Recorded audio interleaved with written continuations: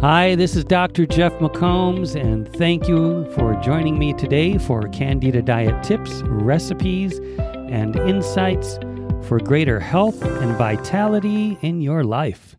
We are back again with another episode filled with information about Candida and Candida diets, recipes, nutrition, and the latest insights from science on all things Candida. This is episode number 23, and today we're going to talk about Candida and weight loss. When it comes to weight loss, the medical rule of thumb that we have heard over and over again is no more than 1 to 2 pounds of weight loss per week. The way they recommend achieving this is by cutting calories by 1,000 calories per day. And by the end of the week, you should have lost between 1 and 2 pounds of body weight. Unfortunately, if you add those daily calories back in after you have achieved the weight loss you desired, the weight tends to return. And this model of weight loss is based on calorie restriction and is often referred to as yo-yo dieting. You gain it, you lose it, you gain it, you lose it.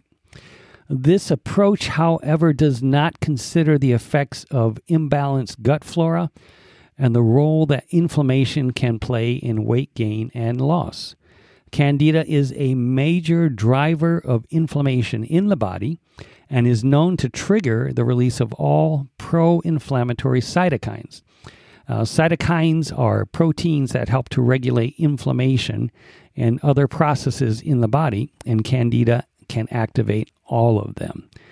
Candida typically causes long-term chronic inflammation that affects all tissues and pathways and leads to the retention of excess fluid in the body. This type of water retention can be a major factor in weight gain. As the fungal Candida is reverted back to its normal yeast form and the inflammation decreases, the water is then released from the body. Water release from the body as inflammation decreases can lead to very significant weight loss in a short period of time. Also, as the body detoxifies during the Candida diet, toxins stored in fat are released, and the fat then becomes available as a fuel source. This also helps to decrease the levels of inflammation present, as body fat can contribute to inflammation. And we lose the body fat. All of this is accomplished without calorie restriction. In fact, we encourage people to make sure they eat plenty while on the Candida plan. You're eating within the guidelines of the plan, but you should eat plenty of food. And this facilitates the weight loss. So that seems a little counterintuitive, but I tell you, after 31 years of this, that's the way it works, and it works very successfully. It takes a lot of fuel to aid the healing processes of the body. People who restrict calories on the plan don't typically lose as much weight. And at no point on the plan are you ever losing essential muscle mass or body fat, as can happen with calorie restriction diets, because we're encouraging you to eat a lot of foods. It's whole foods, it's healthy, and you're able to supply the body's needs as they appear during this diet plan. Along with this, we typically see a reduction in blood pressure, cholesterol, blood sugar, and other issues commonly related to inflammation. So it's not just about weight gain, losing weight. We're improving the health of the body for a long time. With the Candida plan, we have seen significant weight loss from 30 to 50 pounds in a 4-month period to a 300-pound man losing 100 pounds during that time, and a 400-pound woman losing 200 pounds, all within 4 months. All of this is in conjunction with improved health and vitality, and most likely an increase in longevity, which makes sense given the changes just mentioned. And none of it involves calorie restriction. So correcting fungal Candida can have an amazing effect on inflammation and subsequently weight loss.